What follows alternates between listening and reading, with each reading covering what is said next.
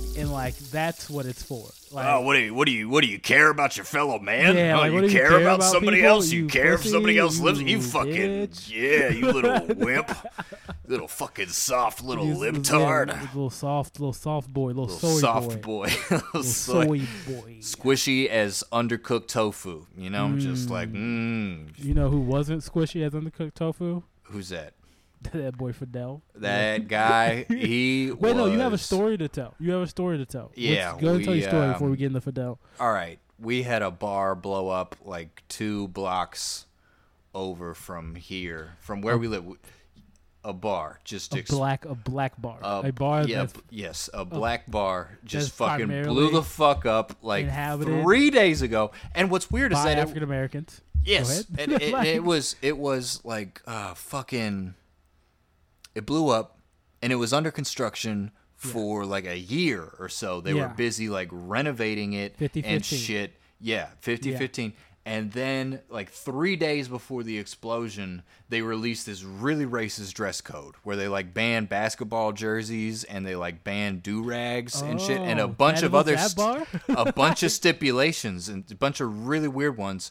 And like I saw this review on Yelp after I was looking into it, and this guy apparently he went there and he was turned away from the door by like one of their officers or one of their like bouncers because he looked quote unquote too hood, and he was like, I'm never fucking going back here again. And then 3 days after that, it blows the fuck up, and you're like, what's my theories are insurance fraud. Ding ding ding ding ding.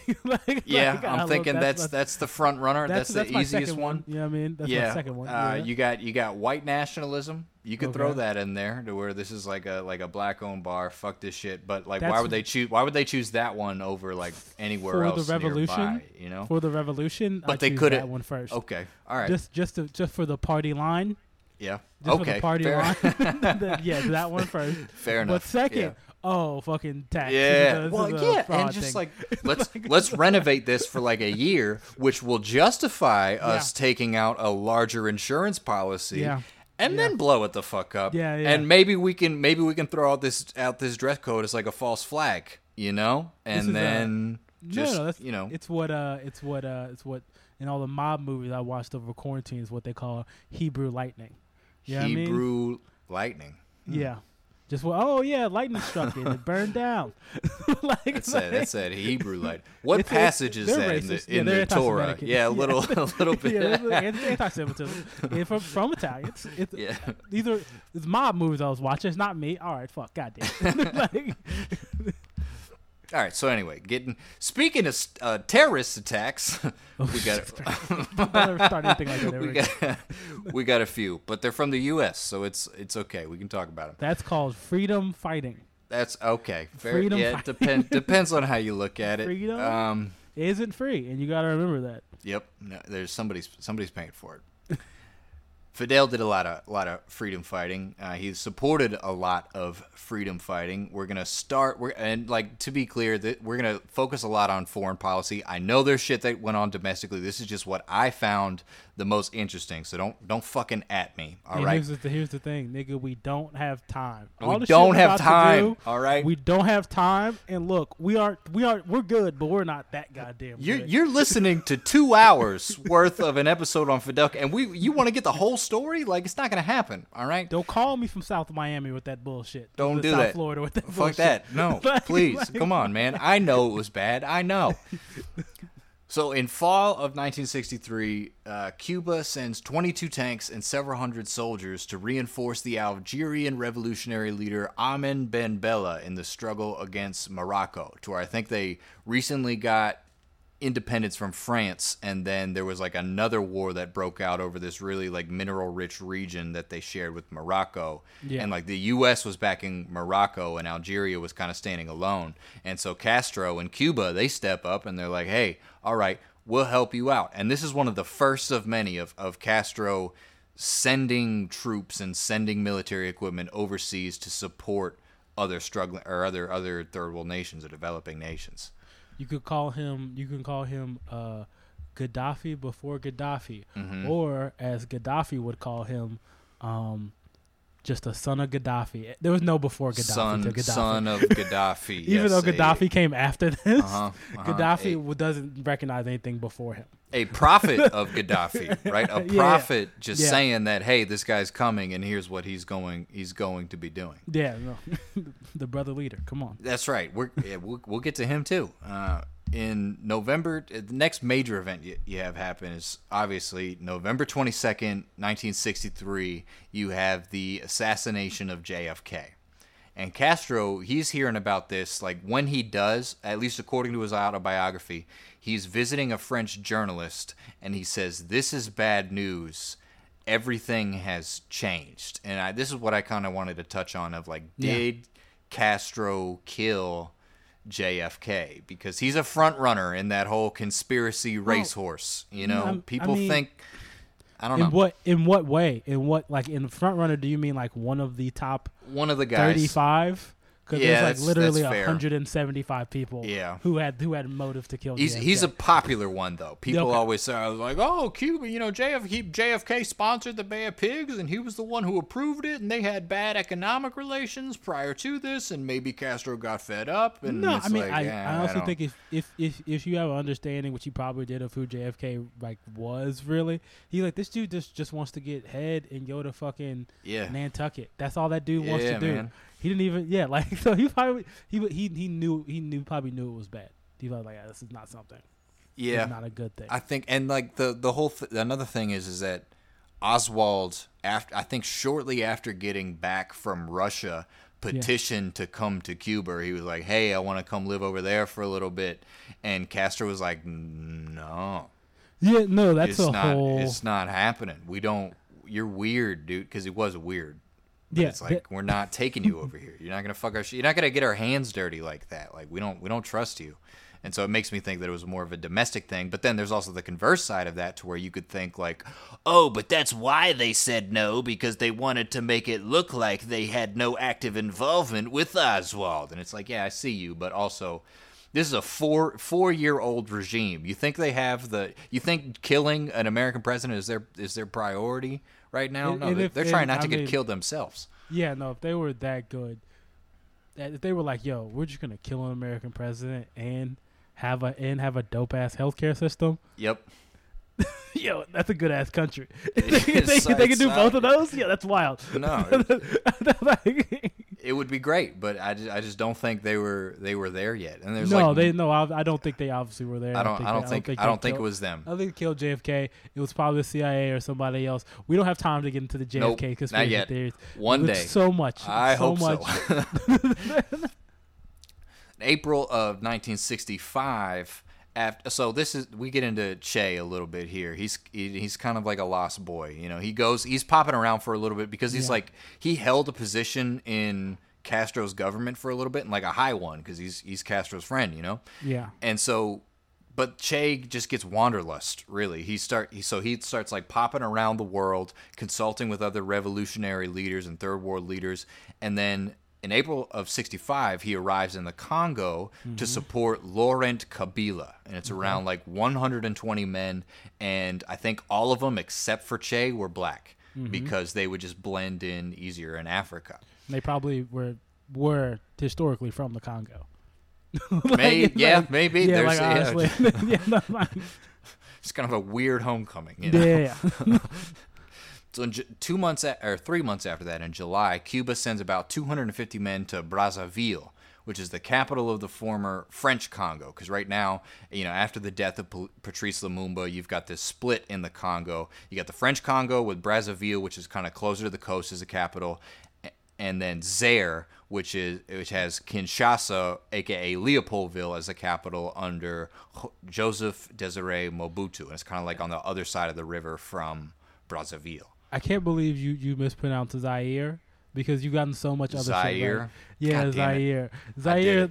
Zaire is just. Only reason I know that is because I read a book on the Congo last year, but also because of the Muhammad Ali movie. That's where he fought Joe Frazier, the Rumble in the Jungle.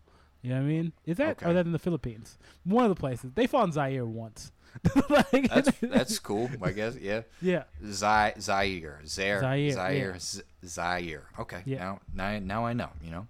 And they send these guys over there because they're meant to reinforce Che. And it's when these men arrive that they begin training the Movement for the Liberation of Angola, aka the MPLA. So probably like Movimiento Popular de Liberación Angola. Here's the thing. I can't stop saying Ali Boumbaye. That's just for the dude who watched the Muhammad Ali movie. Who knows what you're talking about. Just for that one guy. All right, leave us a review, dude.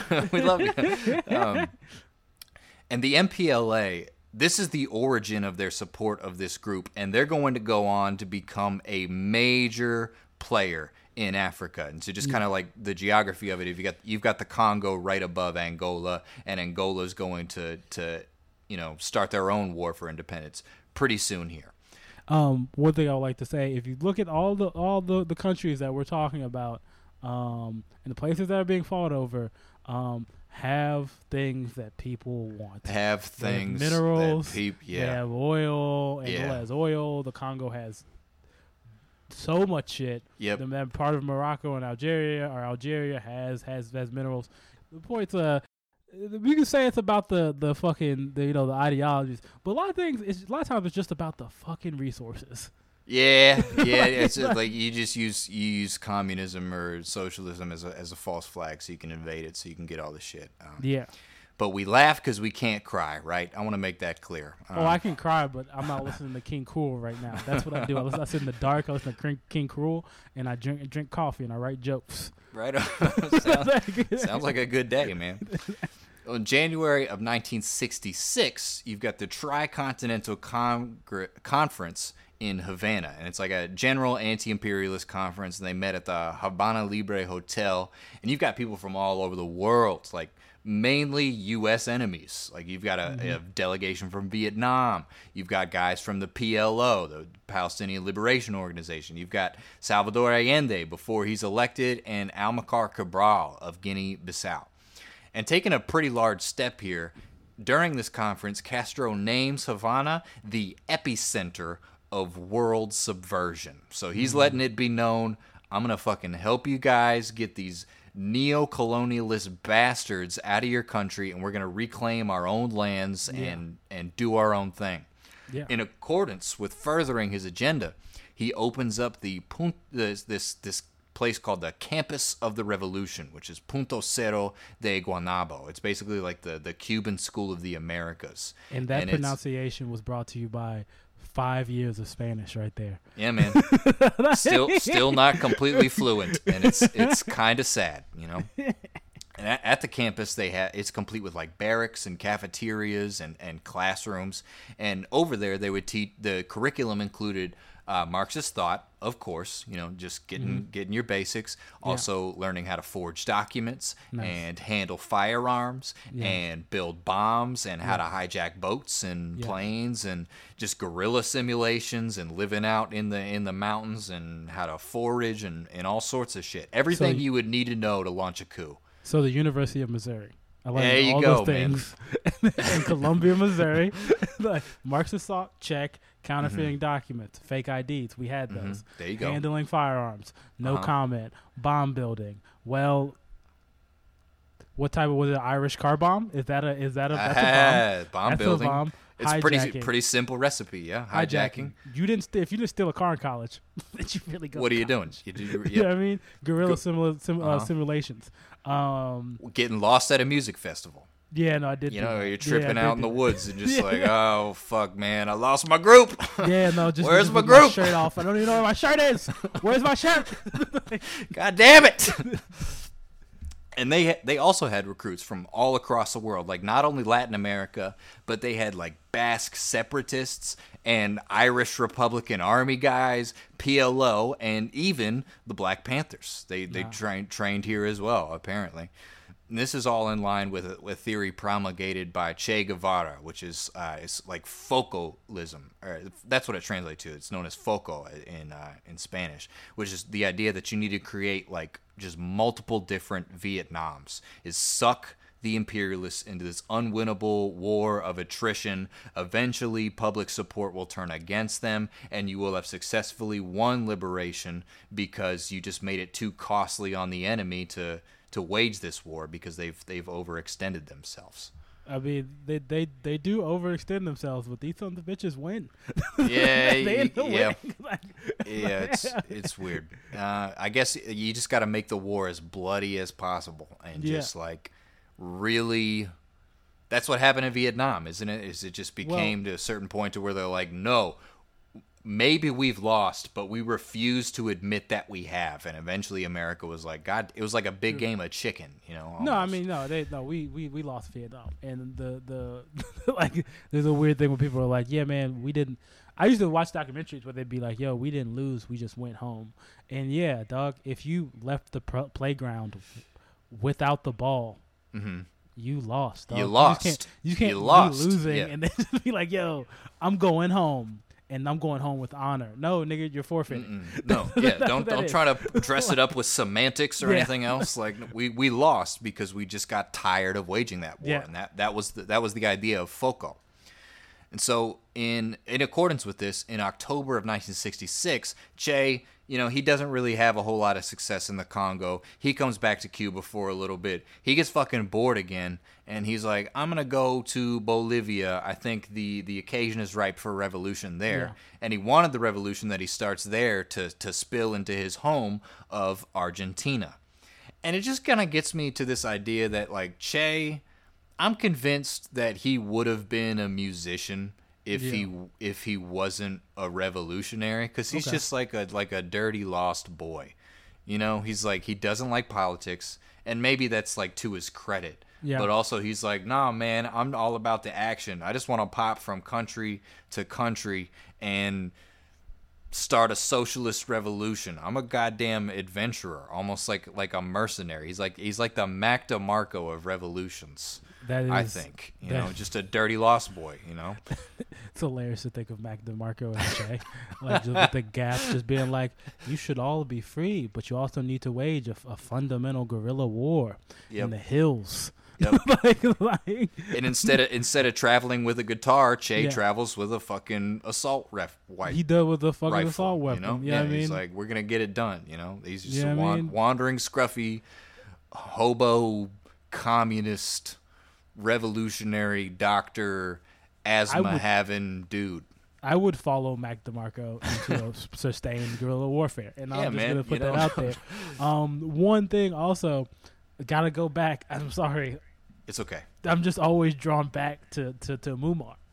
This is the Muammar blueprint. He's looking at this and he's saying, he's like, I want to be Che, but I don't want to die.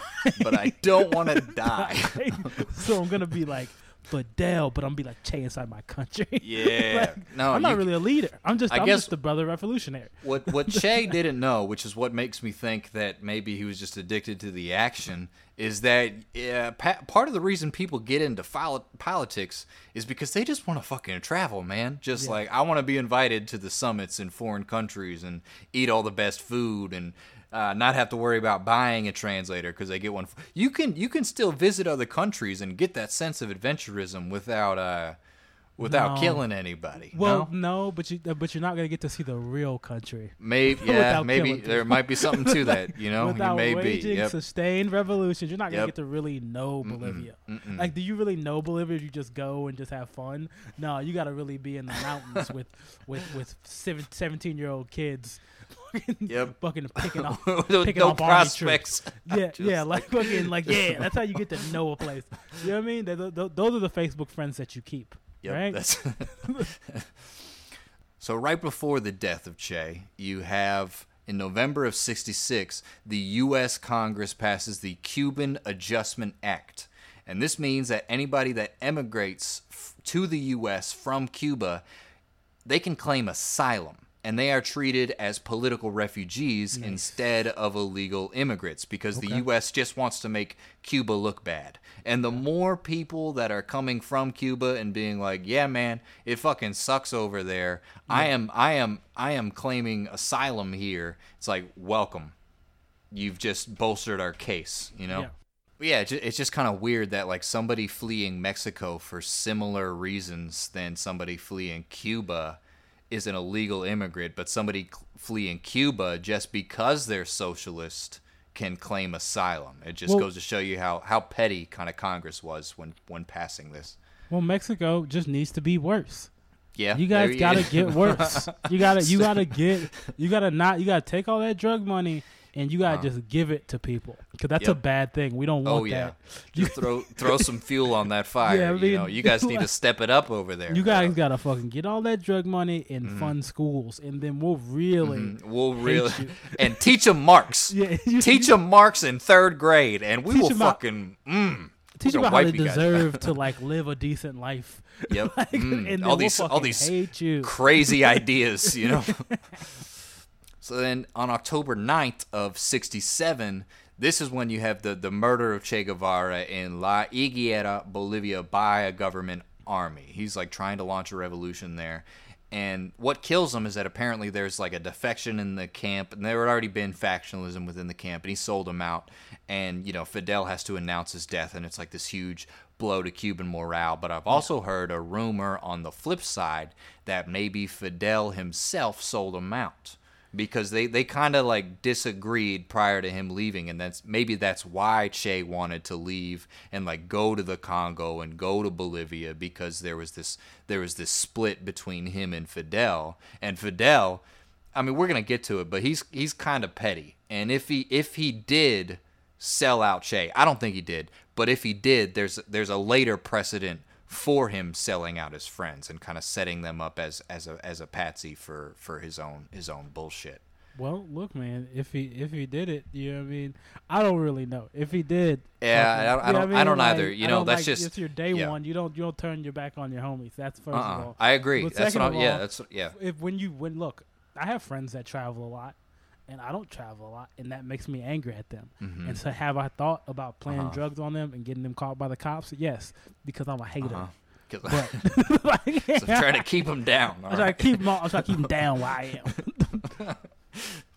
In 1969, there's this building called Once, which is like one of Fidel's many properties, and this is the building where this girl Celia Sanchez stayed, and this is his side piece, to where he had not quite a wife, but like he didn't marry his wife until Celia had died. Yeah, and so in this building, Once, he has a stable built on the 4th floor of the building to house all of Fidel's cows. Yeah, and so he has all these cows. Yeah. Crane lifted into this private stable in the Once building, because he wanted to create like a new race of cows that would have a higher milk yield. And Fidel loves fucking cows, man. Like, apparently there's this other story about like him at his family home, and every son that him and his wife had, they all had their own cow that they would go, their own personal cow that they would go and get milk from and drink it and shit.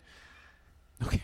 So, dude, just say you want to suck on them titties, on them sweet cow titties. Just say that, dog. We know. Just say that. We get it. Don't and then, but the fact that you want to indoctrinate your whole family into this that you're like, no, we all need our own cow. Look, we all need to suck on these sweet cow titties, and that's fine. You know what I mean? You just that's fine if that's your kink, if that's the thing that you like to do. If that's your thing, just do that, bro.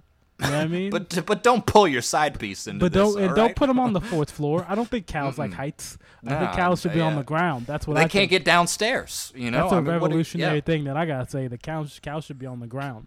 People belong on the floors. Cows on the ground. That is the motto of our revolution. Yeah. All right, we're gonna see it on the flags. Cows on the ground. All right. But the thing is that Castro actually succeeds. Yeah. In this like higher milk yield cow. In 1982, there is Ubre Blanco, which is like the official cow of Cuba, and it's famous for milk production. It set yet another Guinness World Record held by Cuba for producing 109.5 liters, that is 29 gallons of milk in one day. That's because he was sucking on those cows' teeth. That's because he had to cover it then. Because like he was like, yo, everybody thinks I'm just sucking on these cow teeth. I now have to make an amazing cow, so I can be like, yeah, I wasn't just sucking on cow. No, there was a whole scientific method behind all of this. You know, it was all for nobody all going to a good cause. Yeah, I'm fucking a good guy, and I wasn't just trying to get off. Yeah, I was trying to feed the revolution. All right, that was what I was doing. That's right. That's right. And I fucking succeeded. Here you go. You did. can find Ubre Blanco on like stamps and shit. Like it's worth a Google. There's a dude in Iowa who probably listened to this podcast and is just like, gotta get my hands on one of them goddamn cows. Gotta get my hands on one of them. Or just I like to think of the guy whose cow held the record for 28 gallons, and he's in like fucking Turkmenistan or something, and he's just like, oh. No. Cubans. That guy definitely was in Wisconsin and was like going to Wisconsin State Fair every year. God Like, damn this it. is my 28-gallon cow. Yep. And then like they found out Fidel did it. Fucking Bessie. Yeah, like Bessie. He found out Fidel fucking broke his record. And he was like, now a reason to hate communists. Yep. I'm sending my son to Yep. Vietnam. Unless it's 82. I don't know. He probably still sent his son to Vietnam, thinking it was. I didn't vote for Reagan the first time, but you better believe I'm voting for him again. Re-election. All right. Well, 1971, this is when you get some shady American stuff. Swine fever is introduced to Cuba with the tacit support of the CIA. So here's what happened is that U.S. agent handed off a container of swine fever to an anti-Castro Cuban at a CIA base in Panama. And there's like a small outbreak, and in order to contain that outbreak, Cuba has to kill 500,000 hogs, which causes like a food shortage. But this isn't even only the first time that the U.S. engages in what do you call it? Bacteriological warfare or biological warfare? Biological warfare, and I don't know if you know anything about Cubans, but they love pigs. I didn't know that. I know that. Why do I know that? Food Network. There you go, man. A lot of Cuban food. I think it's like, what is it, like roasting a pig? Not roasting a pig. Yeah, like roasting pigs. With the Spitfire and it's all stuff? over the Yeah. I think it's like a thing. It's like called like the lachine. There's like a way to cook it. Like it's called like the China box. It's like a Chinese box. Where you put it in the box and like you can cook it. I don't know. Really, but you should look it up. You should Google just Chinese box and watch Google think you're racist. That's what I'm setting up people up for. I already got so many Google searches, not for racism, but just for like, what is this guy doing, man? What is he into? Yeah, man. So how much milk can you suck out of a cow's titty? 29 gallons. 29.5 gallons. Why is he interested in this cow? He's just interested in this weird guy. Don't worry about it. This isn't even only the first time they introduced dengue fever in 1981.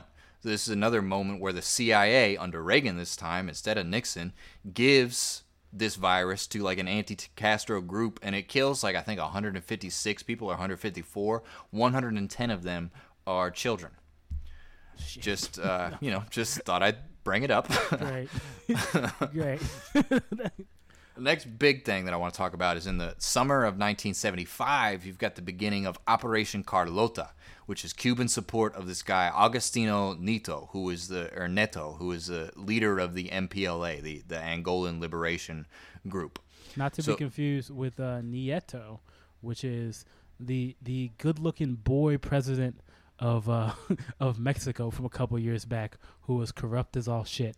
Okay, I mean he was what, 13? What did you expect? He was in his 30s, but he was like a fairly good-looking dude, but was corrupt as shit. Okay, man. So the Portuguese said that they have like, I think it's the Chrysanthemum Revolution in like November of 74, and they set an independence date for like all their former colonies, including Angola. Angola's is November 11th. And so all the separate factions, you've got like 3 of them, they recognize that whoever controls Luanda, which is right on the coast, controls Angola. And so they're all maneuvering to take control of the city. So in addition to the MPLA, which is supported by Cuba and the Soviet Union, you've got the National Front for the Liberation of Angola, or the FNLA, and UNITA, UNITA. I don't know what it stands for. And they're both backed by China and the West. So in July of 75, President Gerald Ford, he authorizes Henry Kissinger, who I think is Secretary of State at the time, to covertly support both UNITA and the FNLA. So they're flying supplies to Zaire, which is controlled by Mobutu, who is the guy who basically arranged for the killing of Lumumba again. Yeah. And so it's like a clusterfuck what's going on in Angola, just to understand how many different sides are competing for control of the region. Fidel supports the MPLA with like weapons, tanks, helicopters, fighter planes, and around 50,000 Cuban troops on the ground. And he sends black Cubans first because, again, just the same with Che and the Congo is that they blend in easier and nobody's going to raise an international stink over Cuban support, right? And then also, I think them Spanish, like Portuguese and Spanish, they're like similar languages. Yeah. One thing I've always heard about Portuguese is that Portuguese sounds like a deaf Spanish person speaking. Oh. That's what I've heard, and maybe that was just a racist person. Spaniard. Yeah. But also, Angola name sounds familiar. We did a previous episode on Queen Angola, warrior queen, of Angola. Go check that out if you want to learn more about the in-depth history and history of struggle and resistance of Angola. But yeah, I'm pretty sure it doesn't. Did we mention Katanga in that episode? Yeah, she's like right. She like part of Katanga. She's like, yeah. Okay, because they're like right on the border, and I think. Yeah. Katanga, when it splits from the DRC in like the early 60s, becomes Zaire, and then they go like back and forth for a while. No, her shit's like it stretches like it's like part of Angola, like parts of like northern Angola, I would say today, and then like a little bit of southern Congo and that Katanga region. I don't think they're all in Katanga. Yeah. I think like she has like a very large region that's like part of like northeastern Angola. Don't get me, I might be wrong on that. That makes sense because like maps, borders change and all. Yeah, no, these borders change, and I don't know African rivers, and that's what they're classifying everything by. I don't get them. It's rough, man. It's rough. So in 1976. To kind of like stop the covert support that was authorized under Ford, the U.S. Congress votes in favor of the Clark Amendment because they don't want to get sucked into a quote-unquote African Vietnam. Yeah. And it's just interesting that they would use the same terminology that Che was using to describe focalism. So the MPLA, again, they've got that Cuban, and so basically the breakdown of the Angolan Civil War, which rages for like 2 decades. You have the MPLA, which is backed by Cuba and the USSR, versus apartheid South Africa, Zaire, UNITA, and FNLA, all with Western support. And Fidel mentioned this in his autobiography. He said that the United States might have been supplying South Africa with nuclear weapons through Israel. Okay, that sounds like it could be correct, or it could be a conspiracy. It could be a lie. Yeah, that's like. Look, let's not get into what could be true and what could be. I mean, I think probably did happen. I don't know. I believe it. But I also have reason to doubt who said it. You know what I mean? Is kind of that dual. It could be. It's his biography. I was gonna say a lot of wild shit in my biography. Yeah. Henry Price was a pedophile. And I'm just gonna say that. Get it? There's no truth to it. You want people to read it, you know? There's a lot of hot takes in here, dog. So Agostinho Neto dies in 1979. He's succeeded by Jose Eduardo dos Santos, and civil war between these three fractions just wages throughout the 1980s, right? Dos Santos. He still rules till today, doesn't he? Dos Santos. I don't know if I think he does. So all I know is his daughter is like one of the richest women in and out of Africa, and they are some of the most corrupt people. Man, I believe it. Unfortunately, but you know. Yeah. July of 1979, you have another foreign venture by Castro. You've got the fall of Managua, which is the capital of Nicaragua, and the triumph of the Sandinista Revolution, which is led by this pair of brothers, Daniel and Humberto Ortega, both of whom had studied at Punto Cero de Guanabo in Cuba. And in 1984 and 85, Arnaldo Ochoa, who's a general, he's serving as military advisor to the Nicaraguans. And just an interesting fact, this is where you get like Iran-Contra in order to counter this. But it failed because Daniel Ortega is president of Nicaragua to this day. Like he's still there, and he wouldn't have been there without Fidel. That's also Nicaragua is where you also get that whole thing about the CIA selling cocaine in America, and like in Los Angeles in the 80s. That whole story track, yeah. Like the Nicaragua is the source of a lot of fuck shit. It's an epicenter of bad stuff. Yeah. Shortly after they take power on April 1st, and this is one of the domestic incidents in Cuba, April 1st of 1980, you've got the Mariel crisis. And this all kicks off because the Peruvian embassy is broken into by 5 Cubans. So they hijack a bus and just ram it through the fucking gates. And they arrive at the embassy and they're like, we can't fucking stand it here anymore. We demand asylum anywhere but Cuba. God damn it. We want to go to Peru. And so the Cuban government, in order to spike this movement, they would draw police protection of the embassy. They're like, fuck it, we're not dealing with this, we're not guarding this. And this causes just like a surge of people to all come into the embassy like, yeah, we also want to leave Cuba. Please get us out of here. And eventually, like, you know, I think the UN starts like handing out food and stuff and trying to take care of them. And the US has to intervene. And like the Cuban police are gone. Like situation's becoming out of control. All these people refuse to leave. They are demanding asylum. And so around 125,000 Cubans leave Cuba between April and October of that year. And they're out. Not a big island. No.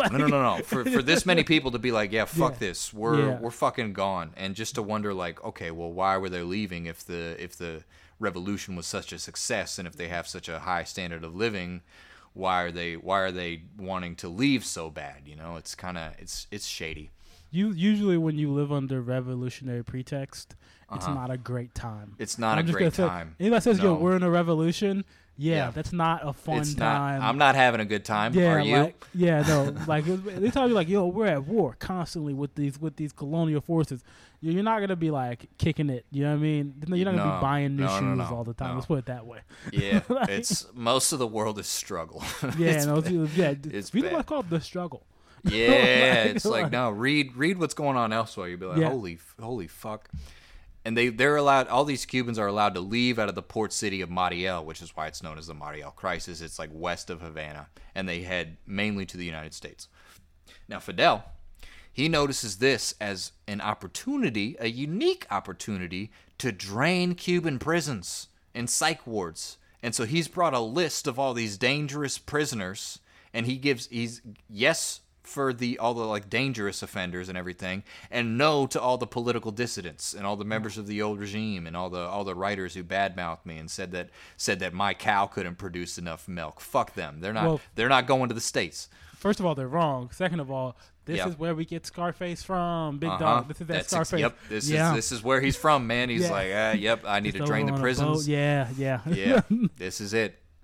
Next 2 years, or 1982 to 84, he visits Moscow to see Brezhnev's funeral. He's attending non-aligned summits, and he's kind of brushing shoulders with other third world leaders such as Yasser Arafat of the PLO, Indira Gandhi of India, and Kim Il-sung of North Korea. Yo, I wonder if everybody there was just like, yo, Kim Il-sung did too many hits of Whippets in middle school, because he is fucked, dude. Like, he's on another planet, man. He just shows up smiling, and in a different time, I would do the accent. I would do the stereotypical Far Eastern Asian accent. Yeah. But you're not gonna cancel me, you sons of bitches. No, wait till we're off mic. You know. Yeah, then we'll I'm not gonna do it off mic either. You're not gonna give me the secret racism either. Also in 84, Asada Shakur ends up in Havana. She's granted political asylum by Fidel. And, we did an episode on her as well. She's escaping, or she, just busted out of prison after being, wrongly accused of a crime. This is, I like that we're getting to the point now where a lot of our stuff is starting to intersect. Yeah. We've gone around the world. We've done a lot of different things around the world, and we're starting to come back to places. And you're seeing the history, and you're seeing different historical figures interact with each other. You know what I mean? Yeah. Worlds collide, Yeah. But and Fidel had his ties to Malcolm X. We talked about it in part 1, and so it kind of makes sense that Cuba now becomes this this place, this asylum for Black Understanding, Panthers. I think one of the revolutionary leaders that a lot of the revolutionary leaders that Fidel came up with were black, particularly black. I think black revolutionaries in the United States liked Fidel because he supported black anti-colonialists in Africa. And seeing that inspiring, being like, yo, you fucking with the people that we're fucking with and we're trying to look up to, and we're supporting them. That's cool with us. 1986, shortly after, you've got the creation of Departamento MC after the USSR economic aid begins to dry up, and they're like, we need to look for other sources of funding. And that's one thing I don't like about communism or socialism. Not creative with the names. Departamento MC. MC means nothing. They just made MC up. They were like jokes that it standed for, like, I think like moneda y currencia, just like money and currency. Okay. Or some other shit. They would just, but it comes later to mean something else. They have like a different joke for Departamento MC, but they just gave it this official boring name so nobody would look at it. Why not name is Josh's Bakery? Josh's Bakery. Yeah, just like something random. Yeah, man. Just so nobody will see all that sweet truffle money funneling through them, you know? Oh, I am deep in the truffle game, and it is getting sticky. It's heating up. Primarily because nobody's buying truffles anymore because nobody can afford them because we're all broke as shit and we're all nobody's buying luxury goods anymore, man. That's the problem. So Departamento MC is placed under the control of Jose Abrantes, who we mentioned earlier, and Colonel Tony de la Guardia and his brother. And their goal is to set up front companies in Panama, Mexico, and Nicaragua and conduct business with other businesses that are blockading Cuba, like mainly the U.S., and then basically trick, these other businesses to doing business with Cuba and then funnel that money back home. Now, while operating in Panama, they come into close contact with the Colombian cartel. Yeah. We're gonna see how that one plays out, but you probably you know where we're headed. Yeah. So in September of 1986, Castro, he's in Harare, Zimbabwe for the 8th Non-Aligned Summit, and he's on his way there. He stops in Angola to visit more Cuban troops, and this is his first interaction with none other than the beloved brother leader. Yeah. Muammar Gaddafi, man. One of the greatest of all time. You know what I mean? People don't talk about him enough. You know what I mean? Nope. Brother leader, dog. He really paves the way. You know what I mean? He's here. That Islamic socialism. Mm-hmm. You know what I mean? That's really hidden with. I have honestly no care for Muammar Gaddafi, but it's fun to like. He's just a fun guy. What a wild dude. What a wacky and crazy guy who might have had syphilis that rotted his brain. Yeah, he like quits the summit at one point, and Fidel has to like go to his green tent that he travels with. He doesn't go to hotels. He just goes to a tent. He just sets up his own tent. He just brings his own tent, like and Fidel is there like, hey man, what are you doing? And like he gets done, and he's like, yeah, that dude is crazy. You probably tried to like give him the green book and everything, and just like, hey man, have you read the good word? And Castro's like, I don't want it, man. There's this funny anecdote to where like there's a fight at the Sheraton Hotel, which is where most of the other delegates are staying, between Zimbabwean security forces and the Amazons of Gaddafi, which is his all-female guard. And they supposedly had this like signature move, which was like a 360 spin, backhand or forehand face slap.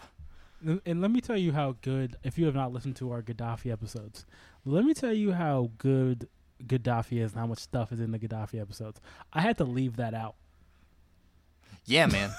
Yeah, man. It was just too much. I had to leave that out. There was too many other things that we wanted to hit. His all-female Amazonian guard with a 360 face slap. Who else but Gaddafi would? Okay, let's get off Gaddafi because, like most things, this is what Gaddafi would have wanted. It's just to take over a podcast. Yeah, that's true. To dominate the conversation, prevent the other shit. All right. So in September of '87 to March of '88, this is the climax of the Angolan War. This is the Battle of Coito Cuanavale. It's called by the author of one of the books I read, The African Stalingrad, and I really like that. Cool. It's a stalemate for the most part, but the South Africans, they're much like the U.S. in regards to Vietnam. They're forced to agree that they will never overthrow the Marxist government of Luanda. They're like, we can't fucking get a hold on this thing. We can't do it. And they agree to grant Namibia independence because it was like a protectorate of South Africa before known as Southwest Africa. And this, like the overthrow, or like the Angola and Namibia winning independence is one of the things that helps contribute to the collapse of apartheid. Nelson Mandela says about Cowito Kwanavale that it, quote, destroyed the myth of the invincibility of the white oppressor and was a victory for all of Africa. And it would not have been possible without Fidel Castro. But there's also rumors that Fidel was trading on the Candonga, which is the Angolan black market, and that he had like his private slush fund called the Reserva, that he might have been like, he's got Cuban troops in Angola and he's, supporting the revolutionary movement, but also if I can make a little money on the side for my blockaded economy or just my own personal use, then why the fuck not, Yeah, see, here's the thing. I don't believe that people do good things anymore just to do good things, because I'm now 27 years old. Yeah. And I'm not a fucking little boy anymore. So every country, they might say they're like, I'm doing this for the good of, for communism, I'm doing this for capitalism, good of the people. No, they're trying to get a little taste of something on the side. Mm-hmm. They're trying to get a little taste. Nobody's going to send their people to die for you because they think you should have a good life. Yeah. Unless they're under threat themselves. Yeah, it's a weird thought that you can like start altruistically, or like hide under the flag of altruism and be like, oh yeah, we're doing okay, and it's like, okay, just say you want the profit, but you're also doing good as a consequence of wanting the profit. It's the interests aligned. They aligned. The stars aligned in a great way. It's an interesting thought. They say that the ends justify the means. Well, maybe sometimes the means justify the ends. Well, maybe. And I don't know if there's any substance to that, or if I just switch some shit and people are going to pretend it's smart. But no, I'm gonna tell you right either now, way, none of our listeners are gonna pretend that's smart, and that's why I like you, because you're smart people. I'm gonna think about that later and be like, no, that was bullshit. I just said some shit. In June of 1989. You've got the trial of General Arnaldo Ochoa, Colonel Antonio de la Guardia, and others because of their alleged connections to Escobar and because they were engaging in cocaine smuggling. But what Fidel is not going to tell you in his autobiography is that the drug smuggling was approved by Castro himself. And it was designed to get money for Cuba's struggling economy through Departamento MC, which is headed by Jose Brantes, and like that whole like front company endeavors. This is where they ended up having ties to Escobar. This is the other name of MC as well. They called it Departamento Marihuana y Cocaína. Just MC. Oh, that's okay. All right. Now that's also what I called my dorm in college. Come on, big dog. Yeah, getting hot. Well, not the C part. We weren't that cool. No, not. And usually it was just dudes. Just only dudes in my dorm smoking weed. That's at least the cool dorm your sophomore year. You know what I mean? No, you can still cool get about away with a dorm your sophomore year. What are you talking about? Oh yeah, no. I just mean compared to the other dorms on your floor, probably. Maybe the coolest dorm on the bunch of dudes smoking weed in the one dorm. That's all. No, that's okay for 19. For 19, you got to add those qualifiers. The coolest dorm on my floor in college was the one with like the baseball players who like could invite hot like sports chicks or like sorority chicks over, and where they would like drink and have fun. That was not the dudes playing Halo or COD, smoking weed. Okay. Listening to Gucci Mane. No, that's not fucking cool. Hey man, it's all relative, Choose your own adventure. There's a clear winner here. The thing about General Arnaldo Ochoa is that he wasn't just at Bay of Pigs. Like we mentioned, he fought in Nicaragua for the Sandinistas and also in Angola. He's like the most respected general in Cuba. Yeah. And Fidel's friend, probably, at least Ochoa thought. And here in this instance, he's set up as the patsy in this one. And him and some others are like shot by a firing squad on July 13th at an air base. Yeah. is pretty gnarly, just to see that Fidel would like sell this guy out. But he also kind of had to, because what is he going to do? Admit the Cuban government's complicity in this? Like he's. No, what if he's an honest man, but that's going to lead to the collapse. If he was a good capitalist man, he would first of all, he would cover this up, and then he would get investigated for it, and then the general, General Ochoa, would then run for president, and then pardon all the people that were convicted. And while he was running for president, he would run a racist campaign ad that basically said, if you elect the other guy, black people will come and like rape your daughters.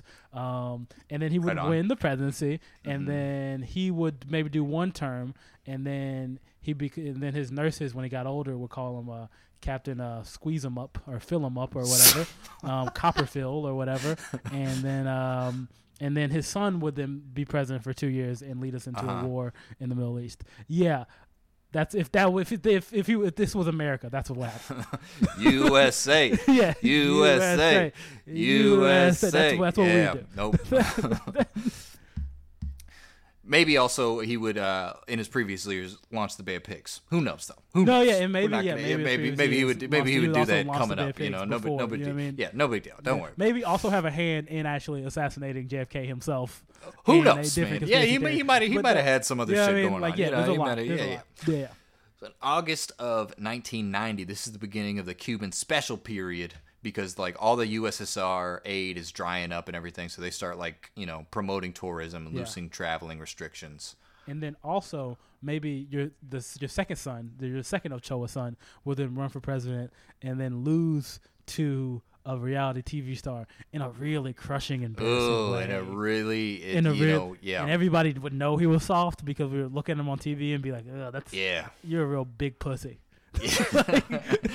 Okay, that's real soft as that tofu, man. Soft as that tofu. So in December of 1991, you've got the collapse of the Soviet Union and the Cuban economy starts to fall. And again, we're just doing Cold War years, so I wanted to cut it off at the Cold War. Yeah. But there is more about Fidel Castro. He finally dies in November of 2016 at age 90, causes unknown. Okay. And just kind of a final analysis of Fidel Castro, because he's such a controversial figure. Yeah. In addition to the countries we mentioned, he supported a bunch of others in their liberation endeavors, like Ethiopia, El Salvador, Yemen, Guinea-Bissau, Guatemala, Chile under Allende. And he also turned Cuba into a medical superpower. Like one of their major exports, other than sugar, is doctors. The nations will pay Cuba for the doctors, and the Gov keeps most of it. But like a converse side effect is that Cuban-trained doctors will also leave Cuba to earn more in other nations because they're not paid enough.